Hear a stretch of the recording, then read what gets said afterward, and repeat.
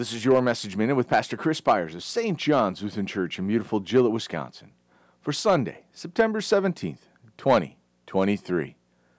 The Lord is merciful and gracious, slow to anger and abounding in steadfast love. He will not always chide, nor will he keep his anger forever.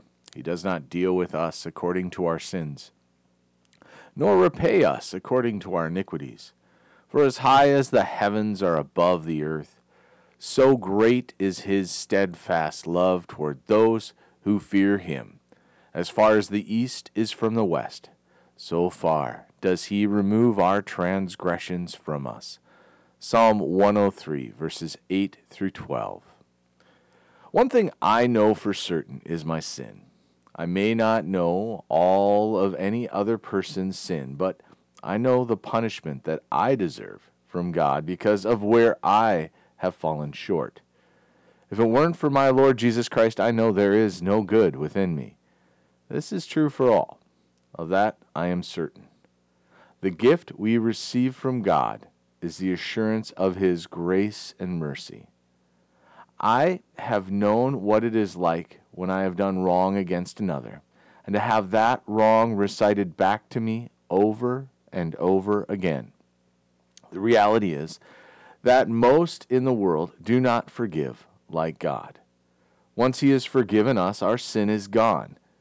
We will never have to ask for forgiveness from it again.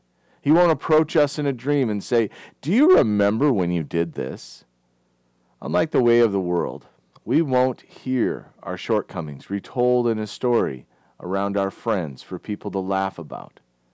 We won't have to hide our embarrassment with a smile and a chuckle. For God, our sin is gone, and God will deal with us as if it had never happened.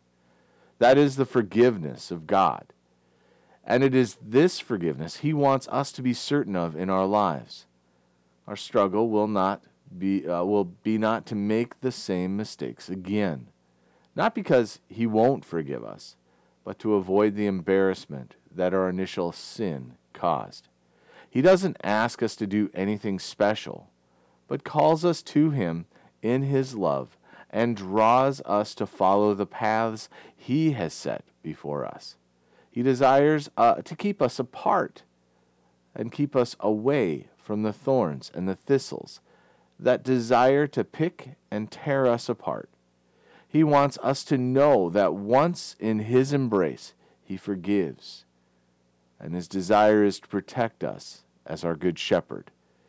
In him is always peace, as the world speaks of war and chaos.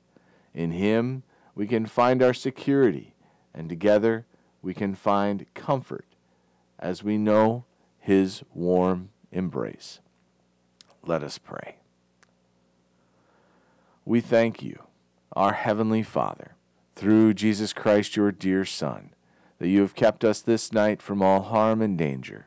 And we ask you to protect us this day also from sin and every evil, that in all we do today we may please you.